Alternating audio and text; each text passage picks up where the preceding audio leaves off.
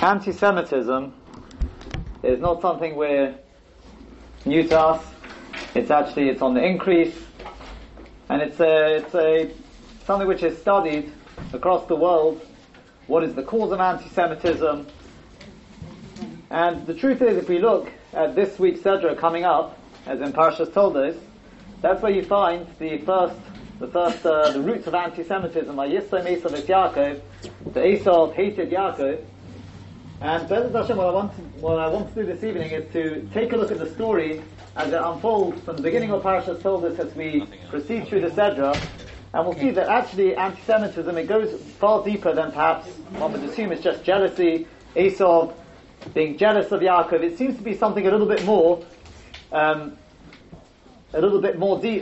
deeper than that, as to what exactly Esav hopes to achieve with his attitude towards Yaakov. There's a statement of the Vilna Gaon in his Pirush on Chad Gadya, and he writes, Klal Godel Etzleinu. This is a well-known rule that we have, Shekol HaTovis Shehoyu V'Sheyihyu Oid, that all goodness that we have had and that we will have, Vein Ba'olam Hazeh Uvein Ba'olam Haba, both in this world and the next, Es Kulam Yorashnu Mi'aviseinu, all of them we inherited from our forefathers, Be'esh Shebirech Yitzchak Es Yaakov, when Yitzchak gave those infamous brachos to Yaakov.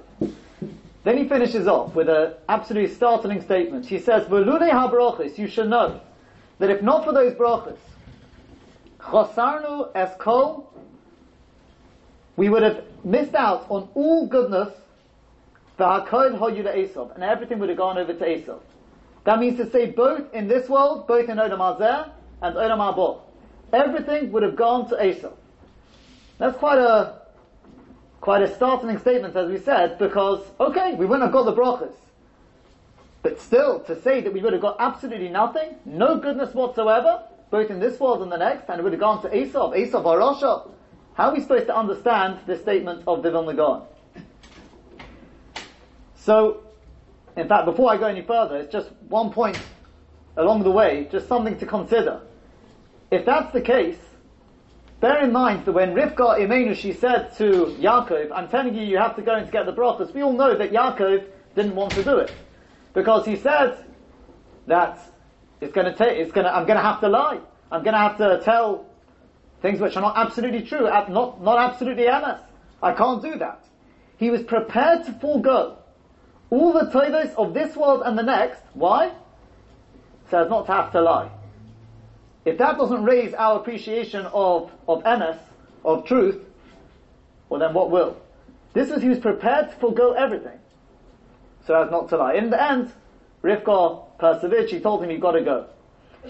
But we'll come back, Be'ezras Hashem, later on in the shir to explain what exactly does the Vilna Gaon mean by that. Why would we have lost everything, both in this world and the next? But as I said, let's start from the very, very beginning. And I'll share with you first something which many people have probably heard before, a vort from Rav Shlomo Shvadron. And in fact, Rav Shlomo Shvadron, when he said this over, I'm not going to say it exactly as he said it, because he was thrown out of where he was speaking and never asked to come back. So I will change the actual moshel he used, but the etzem idea is his.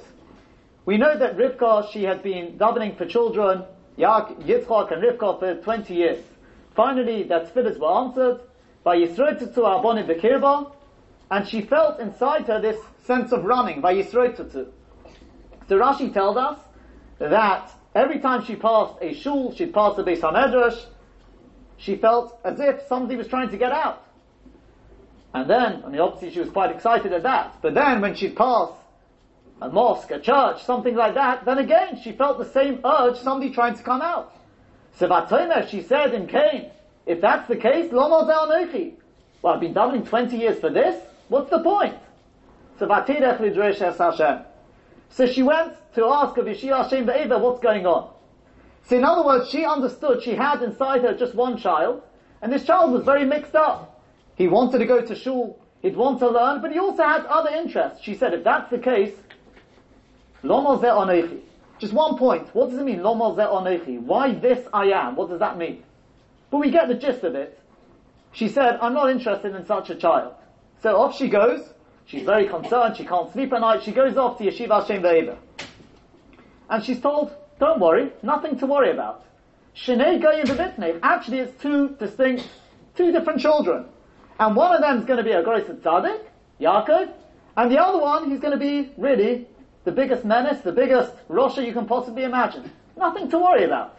Sure? So with that, she went home, now she can sleep at night. So Rosh Hashanah says, what's going on over here? I know you've got the good news of Yaakov, but you're not concerned about Esau? This is the worst thing possible. He's not just a mixed up child, he's a child who's not interested at all. So what's going on over here? So before I tell you what Rav Shlomo Shvadron answered, let me just take you back to, when I say last week's Sedra, to what we just laid today. We have in Parshas Chayei, Eliezer Eved Avram, he goes along, and he's looking for a wife for Yitzchak. And he finds Rivka, and when he realizes she's the right one, so he gives her Shnei Tzimidim al Yodeho, 2 bracelets on her arms, Asarot Zahov Mishkalon. Their weight is 10 golden pieces. So Rashi says, why did he give her Shnei Tzimidim Asarot Zahov Mishkalon? What was the intent in this? So Rashi says he was being Maramis. He was alluding to her, you should know, Shnei Tzimidim, in the future, some many years down the line, Klal Yisrael are going to receive at Matan Torah the 2 luchos. That's the Shnei Tzimidim, the 2 luchos. And the Asarot Zahov Mishkalon, you guessed it, yeah, that's the Aseret HaDibros. So I once heard from a tzaddik in Eretz Yisrael, somebody called, I believe his name was Reb Aaron Golavanzitz. He said, Pshat is like this. The word Tzimidim comes from the word Samud. When something is Samud, it means that it's a tight fitting. They fit one on top of the other. That's why Tzimidim, apparently a bracelet is called a Tzamid, is because it's supposedly fits tightly around the arm. Maybe not the way women wear it today, I don't know, but that's why it's called Tzimidim. So he says that we know the 2 luchos, they have 2, we have one, the first set is Bein Adam Lamokim, the mitzvahs which pertain to our relationship with Hashem, believing in Hashem, not serving idols, keeping Shabbos, even Kibbutz Avos is discussed why that's there. And then you've got the second luach, on which you have the other 5 mitzvahs which are Bein Adam Lachaveru, between man and his friend. Not to murder, not to steal, etc., etc. They were Shnei Tzimidim because, as we know, if you've only got one luach, if you've only got one of these 2 tablets, it's nothing. They always like to say, the Gemara says that if you've got somebody who's got Torah below Masim Tovim, somebody who's got Torah without good deeds, the Gemara says he's Kimisha Ein Lo Eloka. He's like somebody without a God. I always like to say that, depending on how you understand Masim Tovim, the gematria of the word Torah is 611, and the gematria of the word Gemilas Chasodim is also 611. So you've got somebody who, Torah, he sits and learns 18 hours a day. But as the Steipler put it, he knows how to interact with his shtender. When it comes to interacting with other people, he doesn't have a clue. There's no sense of Gemilas Chasodim. His midos are completely off. Such a person, he thinks, yeah, look at me, I'm building a relationship with Hashem, you should know, he's Kimisha Ein Lo Eloka. Torah without Gemilas Chasodim is 0, is nothing. This was the message he was giving over to Rivka. Shnei Tzimidim, the 2 luchos, they have to be tzamud. They have to be fit one next to each other. And in fact, the Vilna Gaon takes it further, that Onochi Hashem Elokecha, that corresponds to the first one and the second one, on the second of the luchos. And you can go all the way down like that. The question is obviously, but why was he telling Rivka this at this point, this juncture? What's it got to do with Rivka? So perhaps we could, I'm just going to add to what he said, and that's like this. That we know, if I was to ask you, Avraham Avinu, what midah stands out in terms of Avraham Avinu? Is it Bein Adam Lachaveru or Bein Adam Lamokim? Now there's no doubt about it, he was exemplary in both. But if we had to pick out one, we'd say, he's known for his being the pillar of Chesed. His Gemilas Chasodim was absolutely unbelievable. So he was Chesed. Yitzchak, on the other hand, he's associated with Bein Adam Lamokim, the Akedah. He's Avodah. So now, Eliezer's been sent on a mission to find a suitable wife for Yitzchak. And who does he find? He finds Rivka.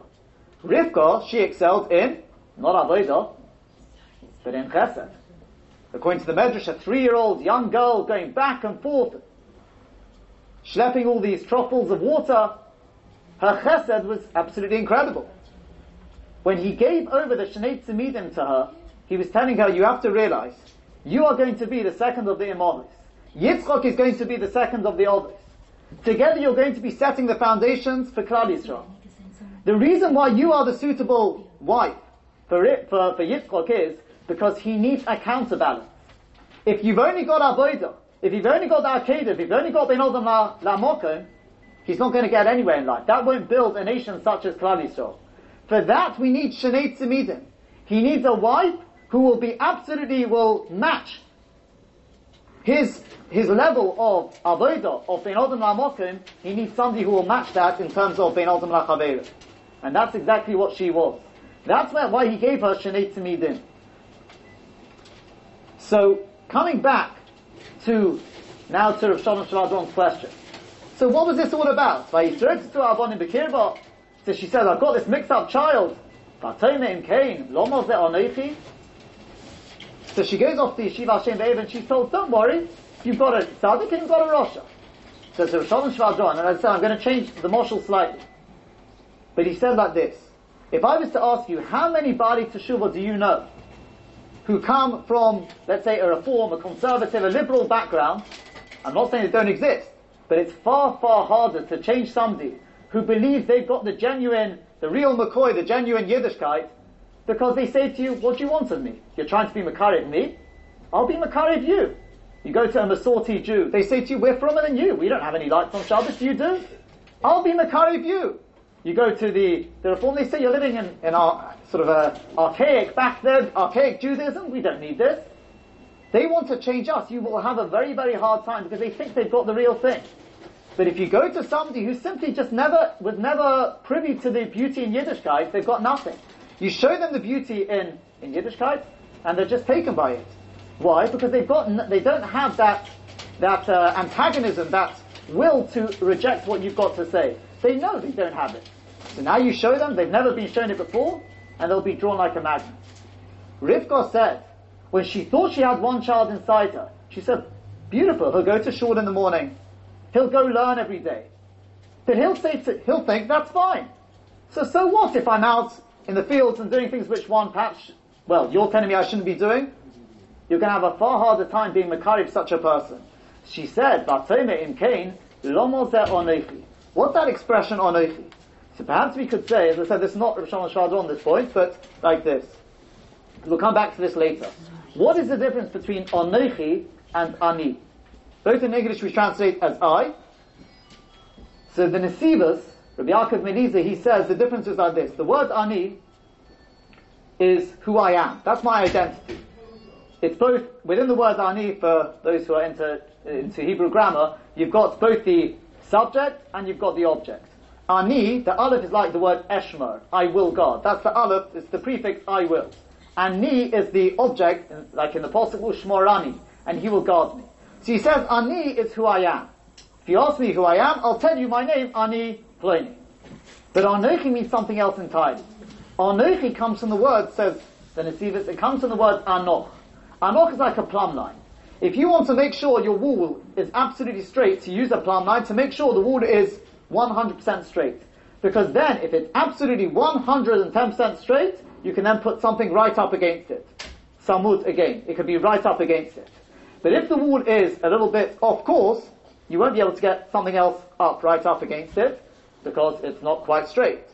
Onechi, therefore, says the Nesivos, means not just who I am. This is what is matim to me. This is what belongs to me, fits very well with me. It's a perfect fit. The classic example he gives is when Boaz asked Ruth. He asked her on that night when Ruth went to sleep at his feet, he asked her, who are you? Now he wasn't asking her name. He was asking her, what are you doing here? What are you doing here, lying at my feet? It's middle of the night, what's going on? So what did she answer? She didn't answer, Ani Rus Amosecha, I am Rus, your maidservant, because he didn't ask her, what's your name? For the identity. He was asking her, what are you doing here? So she answered, Onechi Rus Amosecha. Onechi means to say that I am going to be your wife one day, in the very, very near future. That's Anochi. We are meant for one another. We're a perfect fit. This is what Rivka was saying over here. She said, in Cain, if I've got a child who's so mixed up, he thinks he's got the real thing. Lo Anochi. This child, Anochi, I will never be able to bring him around to my way of thinking. My way in Yiddishkeit, my way in life, I'll never be able to bring him around. We will never be a perfect fit. She said, if that's the case, this is not what I've davened for. So off she went to Yeshiva Hashem Ve'eva, and she's told, don't worry. You've got here, on the one hand, you've got Yaakov, and the other one is Esau.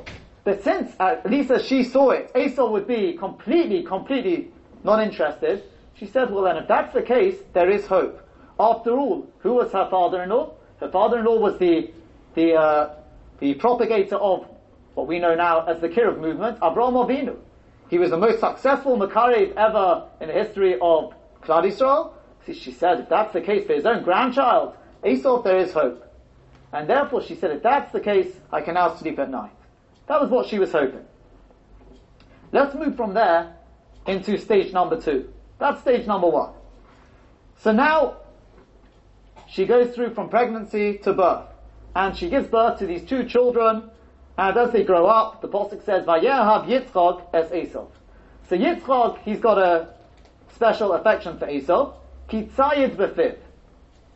Whatever that means. V'Rivka eheves es Yaakov, v'Rivka she loved Yaakov. So most people will tell you, this was the case that Rivka knew the truth. She knew what exactly what Esau was up to. And Yitzchak, he was blind, he was slightly, it makes it sound like he was rather naive. It's very simplistic. So, Reb Gedalia Shur, he says that's not what it means. He says we have to go back to what we introduced earlier. Again, Avraham Avinu, he was the paradigm of Chesed. Yitzchak, he was the paradigm of Bein Adam Ha'Mokim, of Avodah. Just to understand this properly, we just have to introduce one other idea. And that is that if we go back to the beginning of time, we know that Adam HaRishon was placed in Gan Eden. And he was told there are 2 trees here. One is Eitz Hadas Tov V'Ra, and the other one is the Eitz HaChaim. One is the tree of knowledge, and the other one is the tree of life. And as long as you toe the line, Gesundheit, take from the Eitz HaChaim, take from the tree of life, and everything will be fine. But once Chava gave him to eat from the Eitz Hadas, so then Hashem said we can't have him eating from the Eitz HaChaim anymore. In other words, in this Aveira, not only had something gone wrong with Eitz Hadas, but also something had gone wrong with the Eitz HaChaim. So the Gedalia, that's from Gedalia Shur, he says that the Eitz HaChaim, the tree of life, is just life. Life means it's all good. That means somebody who just sits and learns all day. The Eitz Hadas Tov V'Ra means the battle between good and evil. That refers to somebody who goes to the battlefront and he fights to fend off the powers of evil. Avraham Avinu, as we said, he was just a man who just did good. He was kind to everyone. He wasn't actually fighting on that battlefield. The man who would fight evil, that was Yitzchak. Yitzchak was Avodah, we call it Gevuras Yitzchak. He was the Gibber, he was the mighty man of valor. He went out to fight off evil.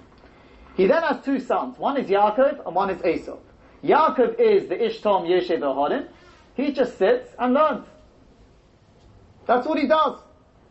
Not out there, he doesn't get involved in the outside world, he just sits and learns. Whereas Esau, he's a giver. He gets involved in the outside world. So Yitzchak believed that, it's not pshat he was naive, he knew what Esau was all about. He had a side to him of evil. But he was hoping he also had the side of good. And hopefully if he trains Esau properly, if he gives over his legacy to Esau, then Esau will be able to use his side, his attraction towards good, to quash the side of evil. And with that, he will be able to be Mesakein, to fix up what went wrong in the Eitz Hadas Tov V'Ra. In simple terms, that means to say that Esau, at least as Yitzchak saw it, he was his continuation. Esau was the man who would be the Gibber. He would go out and fight the forces of evil and hopefully quash them. Yaakov, on the other hand, he was just a person who sat and learned all day. So now we understand why Rivka Eheves es Yaakov. Rivka, she was a symbol of Chesed, a woman who just simply just did good. She had an affection, an affinity for Yaakov. But Yitzchok, who was a man, he was the Gibber, he thought, you know what, his continuation would be Esav, so he was out there to try and train Esav to try and get him onto the right path. That's what we have over here. But perhaps better known is what Rashi tells us, Ki Tzayid B'Fiv. What does that mean, Tzayid B'Fiv? Why did Yitzchak love Esav? Ki Tzayid B'Fiv. So Rashi tells us because Esav was more than two-faced. He would come into his father and he would say to his father, he'd say, Daddy, do I need to take Maisa from this? Do I have to take Truma from this? He would fool his father, give his father the impression he was really Azar Fruma, he was a really from Orthodox man, and, well, his father was blind, he didn't really know what he was getting up to. So, Reb Shalom Shvadron says over here, in a separate idea, he says, you should know, Esav is not, as we all taught back in kindergarten, he was a man with nose rings, earrings, and rings all over his body, tattoos, long hair, a wild man. He wasn't that. Says Reb Shalom Shvadron, he had a strimal. Oh yes, he had his strimal. He also had his langer rekel. Maybe even he had a tish on Friday night. Maybe even had chassidim. He was a from Jew. He says, but what went wrong was, I'm going to use my own words, but this is what we said before. There was a sense of contradiction. Of course he went and davened in the morning. Of course he went to the Beis HaMedrash and had his kaviyas to learn. But there was a contradiction, and I'll prove it to you. If I was to ask you, tell me, which mitzvah was Esav stands out in your mind? I know everyone's going to say Kibbutz Av Ba'im, right? As somebody pointed out earlier, actually Kibbutz Av, because he had that attraction to his father. Okay, but it was Kibbutz Av Ba'im. That was his mitzvah. Which mitzvah? That's on the Bein Odom Lamokim, right? That's the fifth of the Aseret HaDibros. That's the last one on the first of the two luchos. Which one corresponds? Which one on the second luchos parallels that? The last one of the Aseret HaDibros is Lo Sachmot. How was Esav in terms of jealousy? Did he manage on that one? He was about the biggest failure when it came to jealousy. I mean, look what he did to Yaakov. He was out to kill Yaakov, essentially, because he was jealous. So there was this sense of inconsistency. Exactly what Rivka, she feared earlier. She was worried that if this child, she thought it was one child, if he's got this sense of inconsistency, okay, there was a case of going to shul and then going off to places which she'd rather he didn't go to. But if there's that sense of inconsistency, you're never going to be able to change it. And her worst fears were realized now, in a slightly different sense. But that is, yes, Kibbutz Av Ba'im, he excelled in. And when it came to its flip side, when it came to the other side, Lo Sachmod, he was an absolute failure. Rosh Shvadron, he says, if you want to know what a modern day Esav looks like, he says he was once, many years ago, it was late at night, Kimata, it was getting on for midnight, and he was down in Meir Sharim. He says, this is back in the day when you didn't get a minyan at any time of the night. And he went there to daven Ma'ariv at the Shtibel, and there was what he calls our little tzaddik, or our big tzaddik, who was running around trying to get a minyan together. And he calls out, Rabbi Yid, do you want to come and help it? He says, yeah. He says, come in, just stay there, you're number 6, we're working on it. And every 5-10 minutes, another person wanders in. Finally, after half an hour, it's already gone chatzos, they've got their minyan. So he says, our tzaddik now goes up to the Omud, and he opens the siddur, straightens up his jacket, his hat, and he's just about to start. And as he's about to start V'hurachum, another Yid runs in, out of breath, sweating profusely, and he says, I beg of you, I've got your outside from my father today, I've come a long, long way, please, I'm not going to get a minyan, please let me take the Omud. There was absolute silence in the room, what was going to happen now? So, our tzaddik looks around, with a face of absolute derision, he says, you come now? Now? Where have you been for the last half hour? If you would have come quarter of an hour, we wouldn't be sitting around waiting for a minyan. No way, go get your own minyan. He says, I beg of you. If I don't get it now, I've come all the way. I'm not going to get a minyan. So what does the tzaddik say at this point? Oh no, he's got a justification up his sleeve. He says, that's exactly the point. He says, if the yortzeit really meant that much, you leave it to now to come? Turn up at the last minute? No way. He pushes them away and he starts off with Hurachum. So at that point, Rav Shlomo Shvadron, he stands up, just as he's starting with Hurachum, and he says, aha! You see? Esav is about to daven Ma'ariv. And with that, he walked out. No more minyan. He says that's a modern day Esau. Somebody, yes, he'll daven, he'll learn. But it's midos. His sense of interaction with others, he couldn't care less. That's Esau for you. So here we have Esau. He comes in now. He's growing up. He comes in from the field one day, and he's tired. Vayom Esau, so Esau says to Yaakov, Had iteni no min ha'adom ha'adom hazeh. He looks over, what's Yaakov? Yaakov's cooking a pot there. He sees some red concoction there. The Ramban says he didn't even know what it was. It looked quite good. He says, Ki ayef anochi, I need this, please give it to me. But he didn't just say, give it to me. What did he say? Had iteni no. Had iteni means, I'll open my mouth and just pour it in, like you feed a camel. That word had iteni means like a camel. So, Yaakov says to himself like this. He says, this person, he's got the Bechorah. This person who behaved like an animal, I'm going to let him serve in the Beis HaMikdash one day. Can't have this. In other words, if you look carefully at what actually unfolds, it's not Yaakov saying, I need the Kovid, I need this big position. We know that's what Korach did. And look what happened to Korach. If you look at Rashi says that Yaakov looked at Esau and he said, this Rosh is not Kedai, this Rosh is not deserving to do the Avodah for Hashem. What a bizarre. No way. See, he sees this as his opportunity. He's got Esau in some sort of corner, and he says to Esau, you want this red concoction? It'll come at a price. I want the Bechorah. Michrach hayom es Bechorah sechali. Sell me the Bechorah. So Esau says to him, he says, what's in it? So he tells him a little bit about it, and Esau says, fine, I'm going to die anyway, ki ayef anoich, and he sells it to him. Next thing we know is, it says, Vayokom, Vayelach, Esau gets up, Vayivez, Esau es ha-Bechorah. And Esau now, he despises the Bechorah. Now why does he despise? Why does he ridicule the Bechorah? And this is where we see the roots of everything we've been building up to. This is where we see it taking effect. Because Esau realized he'd made quite a big mistake here. Taka, he didn't really value the Bechorah. But as the Ramban said, people were laughing at Esau. They were laughing at him. You didn't even know what this red concoction contained. So even if you don't value the Bechorah, at least you probably could have got a better deal out of it. At least got a coffee at the end of it. Right? You sell it for some concoction, you don't even know what it is. So Esau feels a fool. Now he has a choice now. He can either admit he's wrong, and try and make sure he doesn't make the same mistake in the future, or maybe even ask Yaakov, maybe we could go back on this, we could sort something out here. No, he didn't. He decided, you know what? I'm right. I believe this Bechorah was not even worth that red concoction. He says the Bechorah was more of a nuisance. Good, now Yaakov's got it. I don't need it. I got the better end of the deal.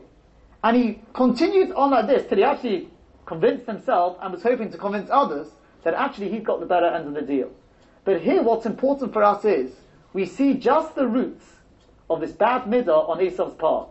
Exactly what Rivka was afraid of. If you've got a child, if you've got a person who's convinced of his path and will never change, there's no point. There's no point even trying.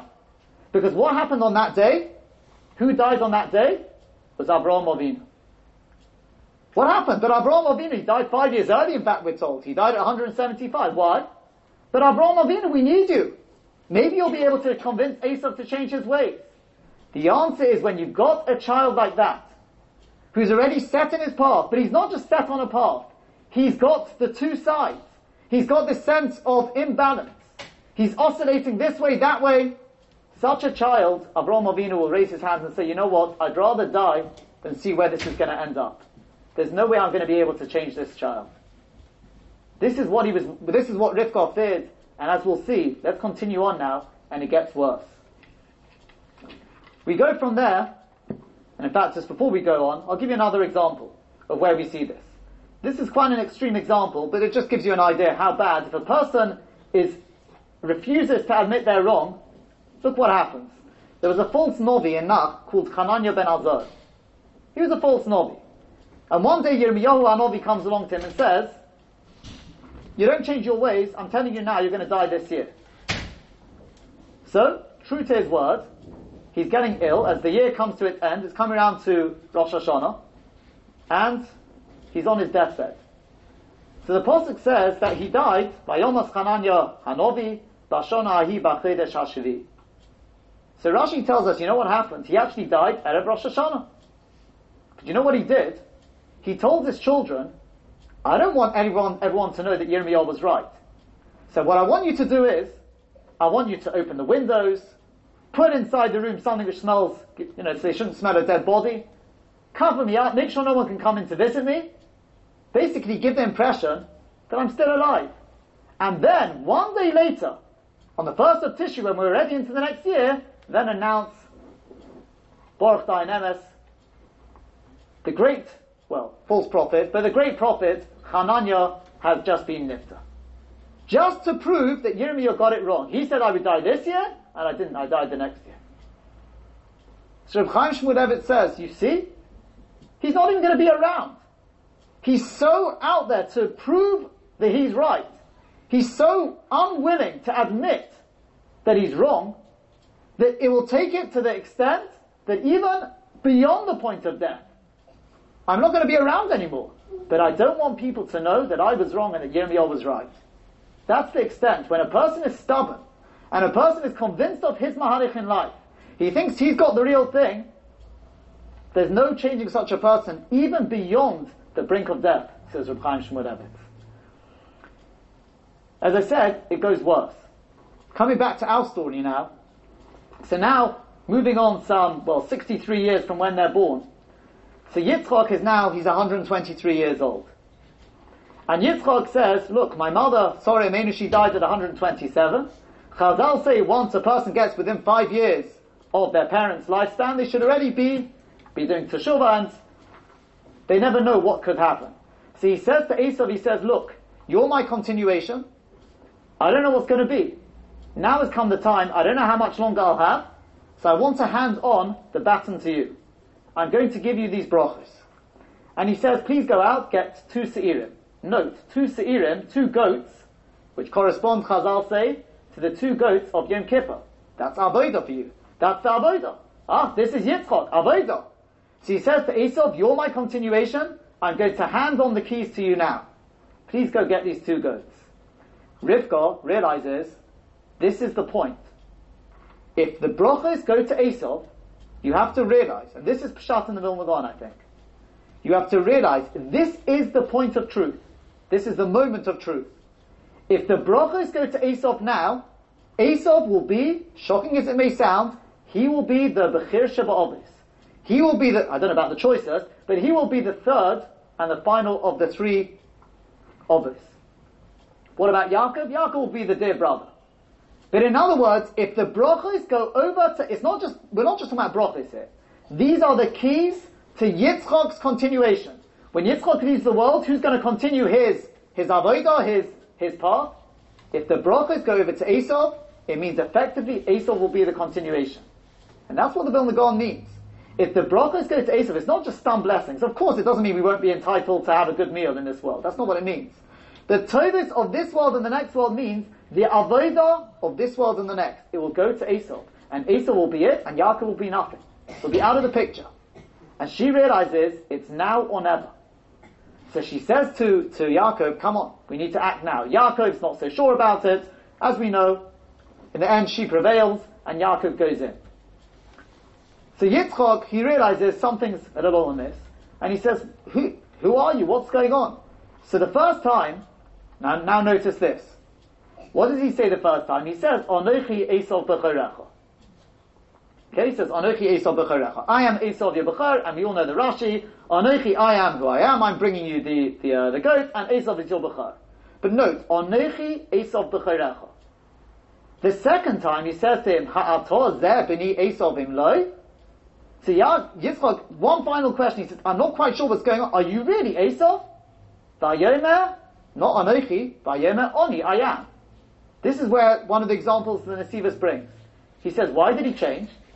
He says, because the first time, Yitzchak hadn't asked him, what are you doing? Who are you? For his identity. He was effectively asking, what are you doing here? So he said, Anochi, I'm the one who's matim, I'm the one who's got this perfect shaykhus to the brachos. That's why I'm here. Anochi. Esav is your b'chor, but I'm the one who deserves these brachos. The second time, he said to him, but who are you? I'm not asking why you're here. Who are you? Ha'ator zeh b'ni Esav imlo. Who are you? Are you Esav? What's your name? He can't say Anochi, because I'm not asking what you're doing here. I'm not asking why you're here for the brachas. I'm asking, who are you? So this time he can't say Ani Esav, because that would be a lie. He's not Esav. So therefore he just says, Ani. I am who I am. In other words, I'm Yaakov. He changes. But again, this is Yaakov. He says, I'm the one who's matim to these brachas. Rivka's told me to come in. So now we come to it. Yaakov takes the brachas. And as you know, the Medrash tells us, out Yaakov walks through the swivel doors, and as he goes out, Esav comes in. And Esav comes and he says, Daddy, sit up, I've got your meal. So Yitzchak says, what do you mean? What's going on over here? And Chazal tell us, he sees Gehenna opening up. He may have been blind, but he senses Gehenna is there together with Esav. And he says, what's going on over here? Vayecharat Yitzchak charoda gedola ad ma'od. Yitzchak is seized by a trembling. Ad ma'od.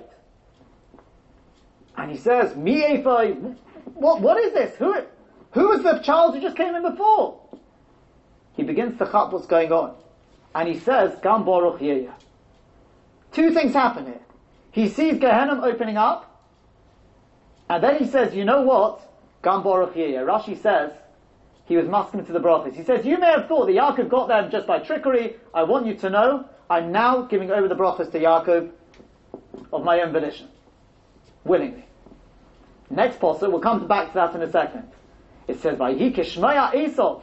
When Esav hears, when he hears Es Divrei Aviv, he heard the words of his father. What's the words of his father? I believe that's the word Gam Baruch Yeya. As we'll see, if you want to know what really bothered Esav, was not the fact that he'd lost the brachas. Do you know what bothered Esav? It's Gam Baruch Yeya. That Yaakov should get the brachas, that's what really stirred him. That's what really upset him. Do you know why?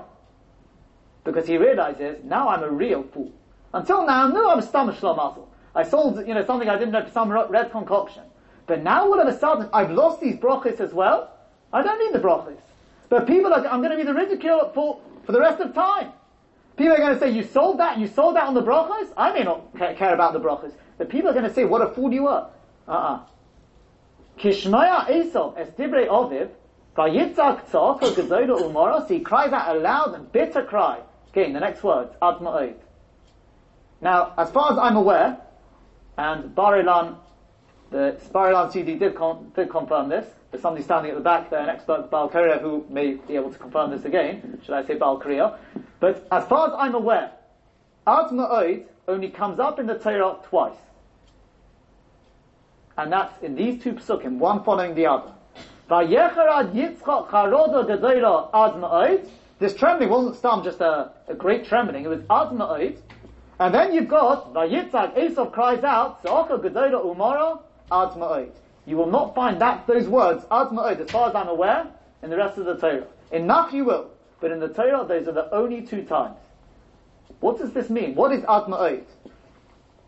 So we have to first understand, what does it mean, the word ma'od? So this idea, you'll find it, Rav Dessler says it, Rabbi Yitzchak Hutner says it, Rav Moshe Shapiro, all of them, they all say the same idea. The word ma'od, not on this, they say wherever you see the word ma'od, ma'od signifies going, it's not rocket sciences, but it means going beyond the limit. For example, we say, HaKadosh Baruch Hu said, Sechorecha harbe ma'od. He said to Avraham Avinu, Anechi moginov, Sechorecha harbe ma'od. Not just it'll be harbe very much, it'll be ma'od, beyond any limits. Another example, we say in the Zemiras, Kol Shemesh Shabbos, Kados Michaleloi, anyone who keeps Shabbos, Sechoroi harbe ma'od. The Gemara says that a person who keeps Shabbos, his reward is Nachalo b'li mitzarim, without any limits. Let me give you one final example. This from Moshe Shapiro takes it a little bit further. He says, Vayar Elokim es kol asher also, and Hashem saw finally He's completed creation. He sees everything He's made. V'hinei tov ma'od, and it was not just good; it was very good.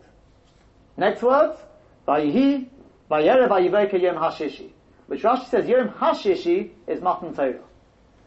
So Rav Moshe Shapiro says, you have to understand that because we have a body, our guf limits what we're able to achieve. But if you take the Torah, then you can go ma'od. You can go beyond any limits. He says that's why the Medrash says, there's a Medrash which says, Toiv ma'od, toiv hamoves, that death is good. What do you mean, death is good? It means life is toiv. But when a person passes on from this world and the body lets the neshama go, that's toiv ma'od, because now it can get to much greater heights. So now coming back, and you'll see this is absolutely shocking what happens now. Reb Chaim Shmulevitz, with this Hakdama, you'll appreciate better what he says. Yitzchak realizes this is the moment of truth, as we said. For 63 years, he's had it all wrong. For 63 years, he'd invested all his energy to bring up Esau to be his continuation. And now, at this moment, at this juncture in his life, he didn't know how much more time he had in this world. He suddenly realizes, I've got it all wrong. As I once heard from somebody called Rabbi Avraham Fortune, I'm sure many of you know, he's a close Talmud of Reb Chaim Shmulevitz. I heard this idea from him on this Vayecharad many years ago. He said, he gave a moshe like this. He said, imagine you've got an 80-year-old. And you've got this little bar mitzvah boy, who's just putting on tefillin for the first time. As you can well imagine, this little bar mitzvah boy, he's very, very excited. He's learned all the halachas, exactly how to have the tefillin. He's got his mirror, he stands there for a minute, makes sure it's absolutely center. And he looks up and he sees this 80-year-old putting on tefillin, and his tefillin are slightly off to the side. So he goes over to the 80-year-old, and he's very, very polite, and he says, I hope you don't mind saying, Mr. Cohen, but, your tefillin are slightly off. So Mr. Cohen blows up. He says, what do you think? Who do you think you are? You suddenly put on tefillin today and you think suddenly you know it? Why? He said, because he's been doing this for 67 years.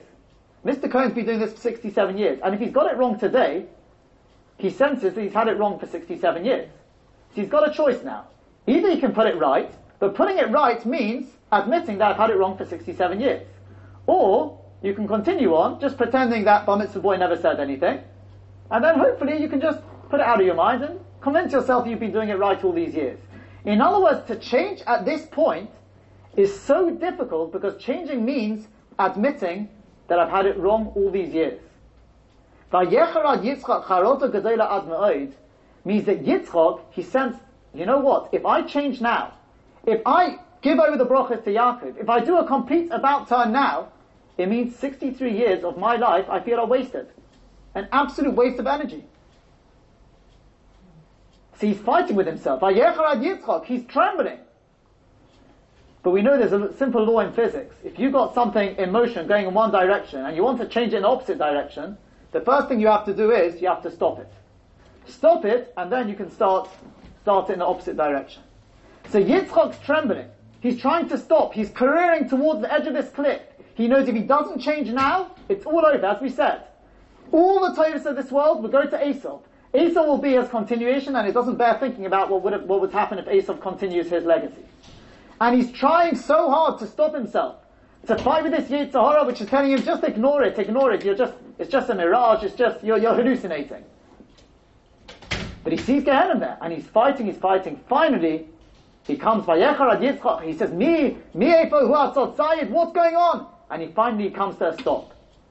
And at that moment, he turns around, he does a 180-degree turn, and he says, Gam Baruch Yeh. From this moment onwards, turns out for the next 57 years of his life, Yaakov will be my continuation. At this moment in his life, he turns around and he says, I've had it all wrong all these years, I'm changing it all. Gam Baruch Yeh. He gives it over to Yaakov, Yaakov gets the brachas. Let me tell you a story I told last year here.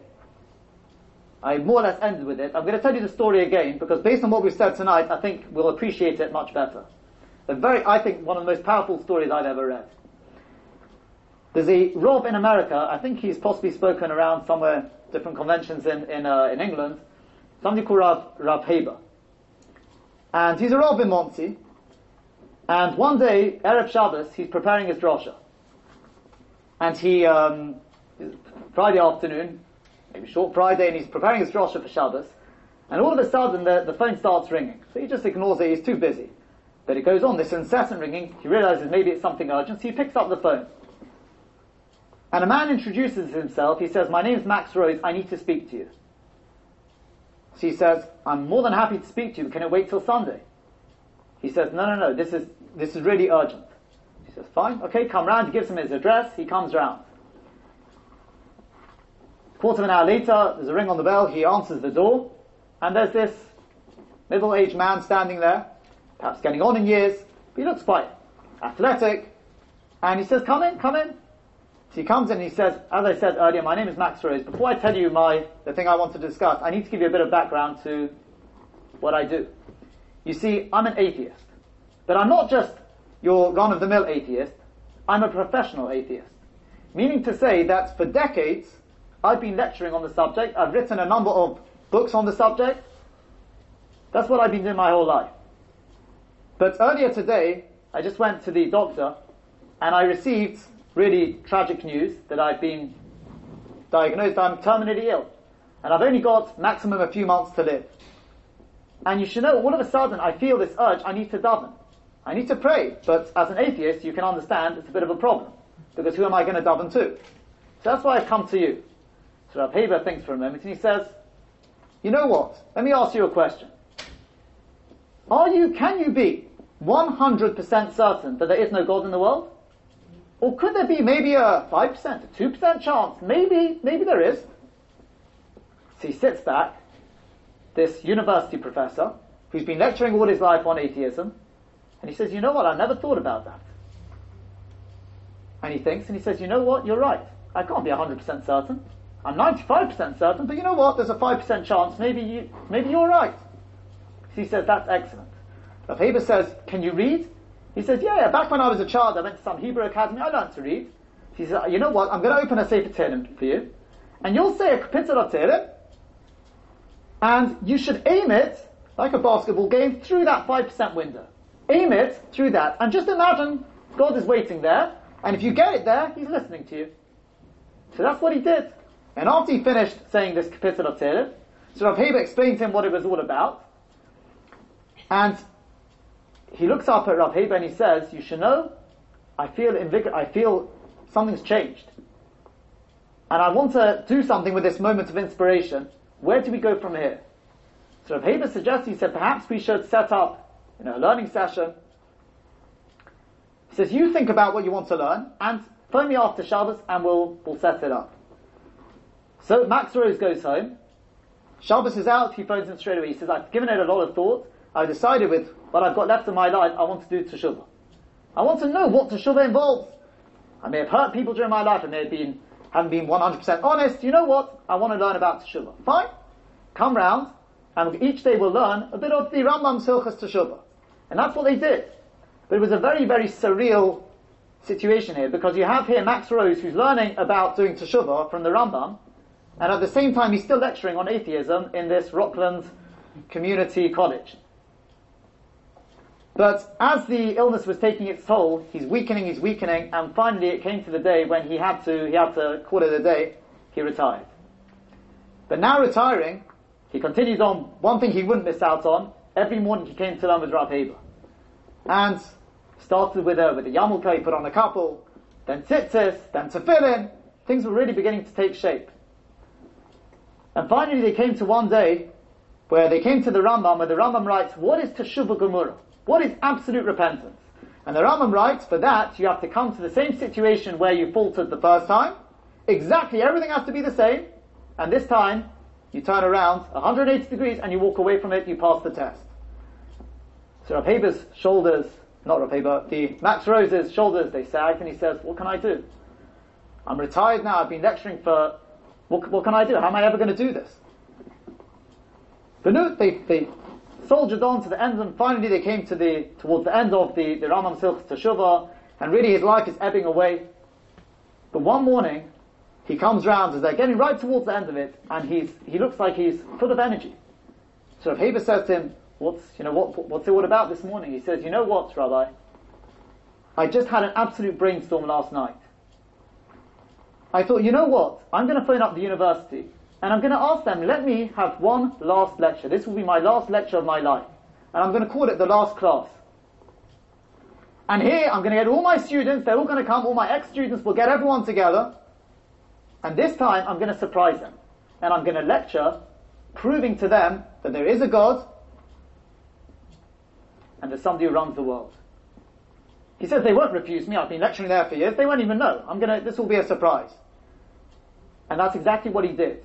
He was ill as anything, but he put more energy into this lecture than anything else. And he told his students, whether you accept what I've said today or not is up to you.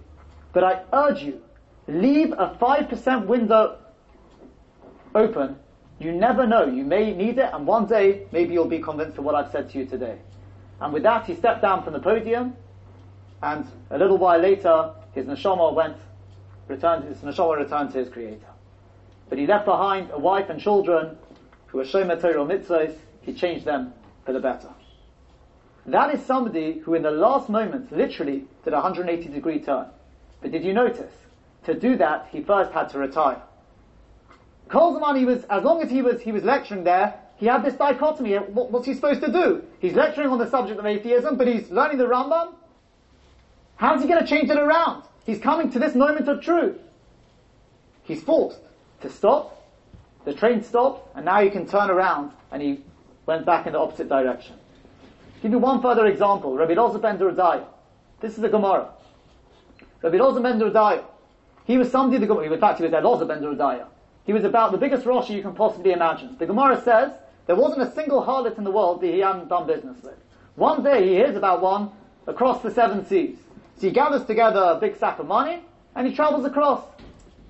He comes in, and she says to him, Mamash, as they're about to commit this Aveira, she says to him, she blows a breath, and she says, Elazar ben Dordaya, just as that breath has gone forever, if you commit this Aveira, then you will never be accepted for Teshuvah.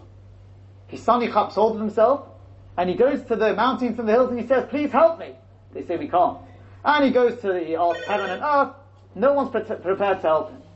So he sits down on the mountain, puts his head between his knees, and he cries and cries until finally his neshama leaves him. A bas kol, a heavenly voice comes out, and it says, Rabbi Elazar ben Dordaya. Rabbi Elazar ben Dordaya is going straight to Olam Haba. So the Gemara goes on, that Rabbi cried when he heard that, the Gemara goes on. Well, why did he have to cry, Ad sheyad sasar nishmasei? The answer is because you can imagine, he's facing the test of his life now. But the key words are ad ma'od. Unless you push yourself ad ma'od, up to and beyond the point of, you've got to break all those boundaries. You push your kochos beyond the limit, you will not, in the natural course of events, be able to turn around. Because there's so much push in the opposite direction. Telling you, if you admit you're wrong, you've wasted 63 years of your life. Yitzchak invested everything, ad ma'od, and he succeeded in stopping it there and then. So too Rabbi Elazar ben Dordaya. Can you imagine? If he admits he's wrong now, this is the moment of truth, he's also facing it. If he admits he's wrong, his whole life, look what he's been doing his whole life. So he has to cry and cry. He's not just crying in a sense of teshuvah. He's crying, fighting with himself to take this moment of inspiration and say, you know what? I've got it all wrong. I'm turning around now. And that's what he did. In the last moment of his life, he pushed himself ad ma'od. As Rav Moshe Shapiro says, Tov ma'od is when a person dies. Because then all limits, all limiting factors, all parameters are removed. And when he got to that sense, finally, as his neshama left, he managed to turn around and say, this is not the life I want. And with that he went straight to Olam Haba, the life he truly wanted.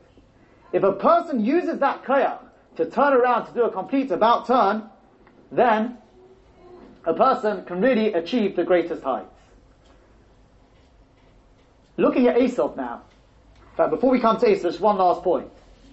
If you take the word ma'od, the word ma'od in Gematria is 45. If you add to it 8 is always the number which is associated with going beyond the limit. You get the Gematria Even. Even is stone, that's the Koyach of Klal Yisrael. Mishom Roya Even Yisrael. The Maharal says that Klal Yisrael, that's Even. Mishom Roya Even Yisrael. We have the ability to go beyond our limits and change ourselves completely for the better. Let's now look at the parallel, the next pasuk. We've got Esau here. And Esau is also facing the same thing. He realizes what a major, major mistake he's made his whole life. What's he going to do with it? So by Yitzhak, he cries out, he's also fighting. He's pushing himself to the absolute limit. For what?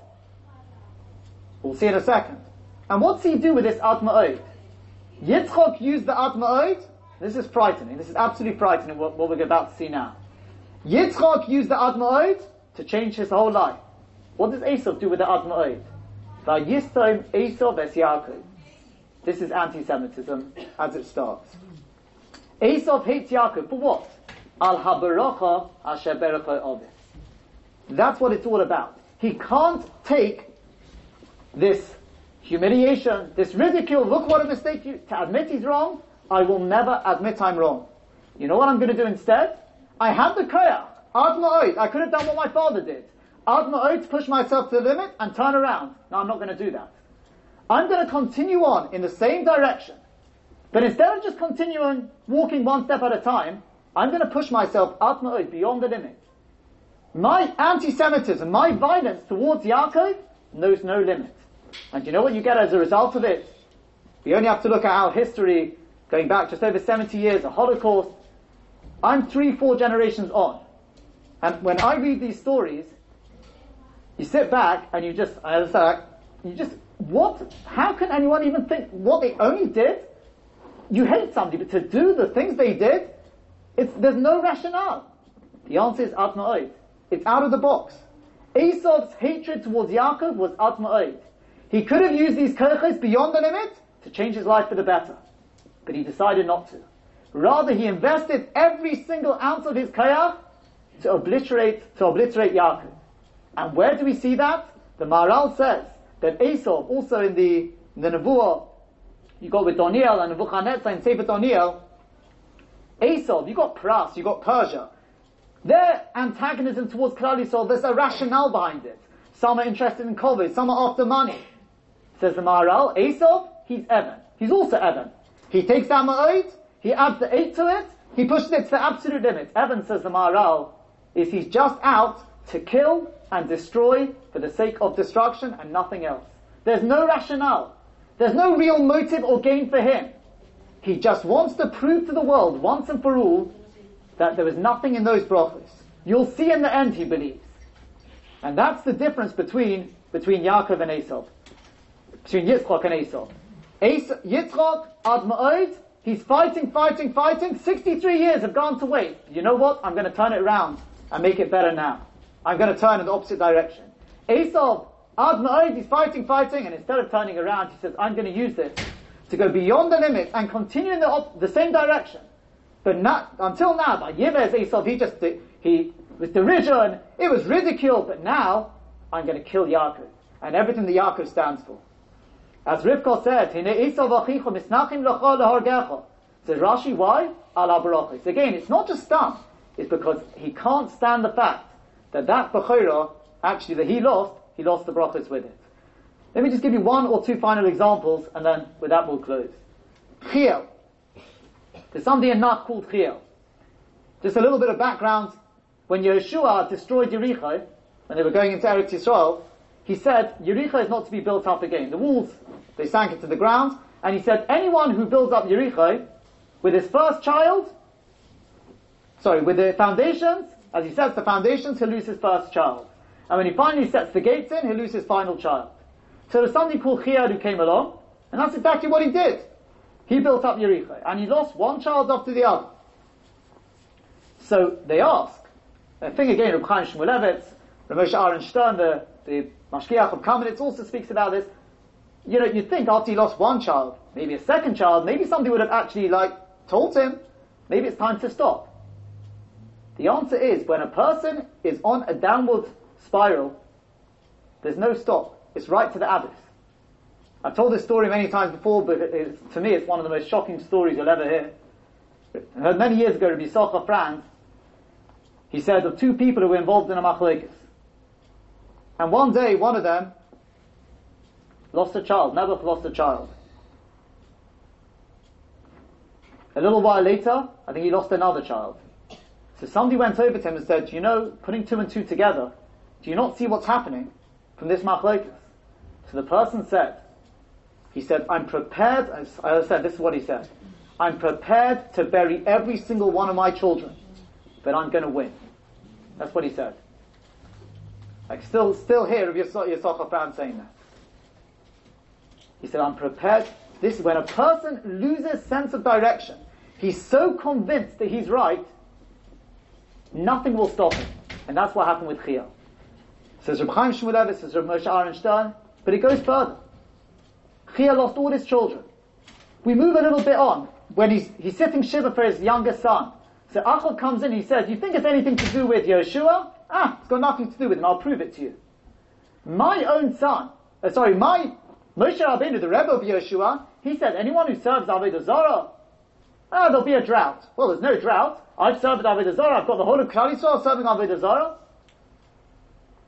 So what? So he goes out and he causes a drought. So then you have the showdown between Eliyahu and the Ovdei Abal. Who's the true God? So they decide, they'll each take a bull, and we'll see what happens. So, the question they would ask is, fine, so the Ovdei Abal, they take this bull. They know better than anyone else that nothing's going to happen. They can cry out to the Baal all day long, Eliyahu made a mockery of them, maybe he's asleep, maybe he's busy. What were they thinking? So Chazal say, you know what they had planned? Under the Mizbeach, they built a tunnel. And somebody was going to go into this tunnel, and he would go, and when they called out to the Baal, he would light a fire, and the fire would come out and burn up their korban. But just their plan was foiled when a snake came along and bit this person and killed him. Do you know who this person was? This person was once a tzaddik. That was Chia.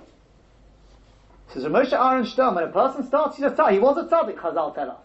But he started, and he was convinced of his path, he was not willing to change. No one knows where it'll end up. I'll just end on a practical level, just taking one example from the Chofetz Chaim. We talked on this, I'd call this a macro level. But the Chofetz Chaim gives a moshel. He says, I don't know if it ever happens to you, I can only speak for myself, but sometimes, a person's davening Shemona Esrei, and you start off, this time it's real, I'm going to daven with Kavanah.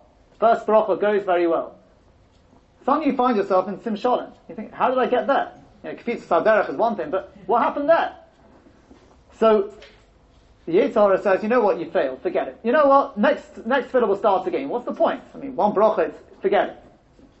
So the Chofetz Chaim gives us quite a well-known moshel. He says there was once a lady who was selling rolls, and she's standing in the shuk in the market there, and somebody comes past, knocks her basket, and they go everywhere, and this Ganav starts snatching all of them. So a wise man walks past and says, what are you doing? So she tells him quick. He says, well look, chop a few yourself, at least you'll end up with something. Says the Chofetz Chaim, the Yetzer Hara got us. He's managed to destroy our Shemona Esrei. Are we just going to let him take everything? Let's chop something. Let's at least take a roll, take at least one bracha. No, you can't underestimate that. That, I must tell you, by the way, is godless.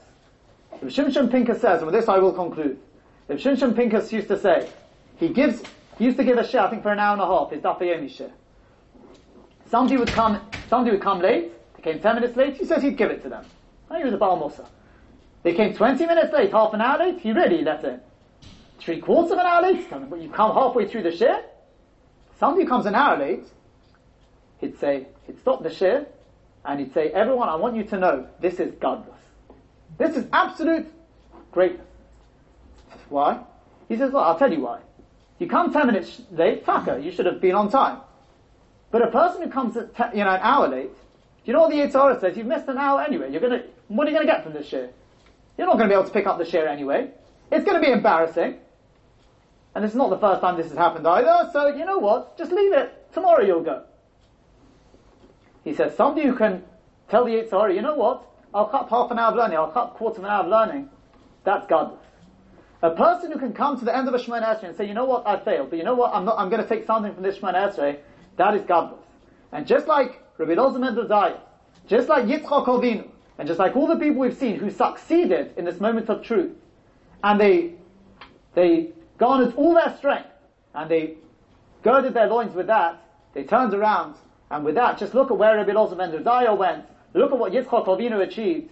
As the Vilna Gaon said, all the goodness of this world and the next, for a person who can withstand that moment of truth and succeed, he'll be zeichet to all the goodness in this world and the next as well.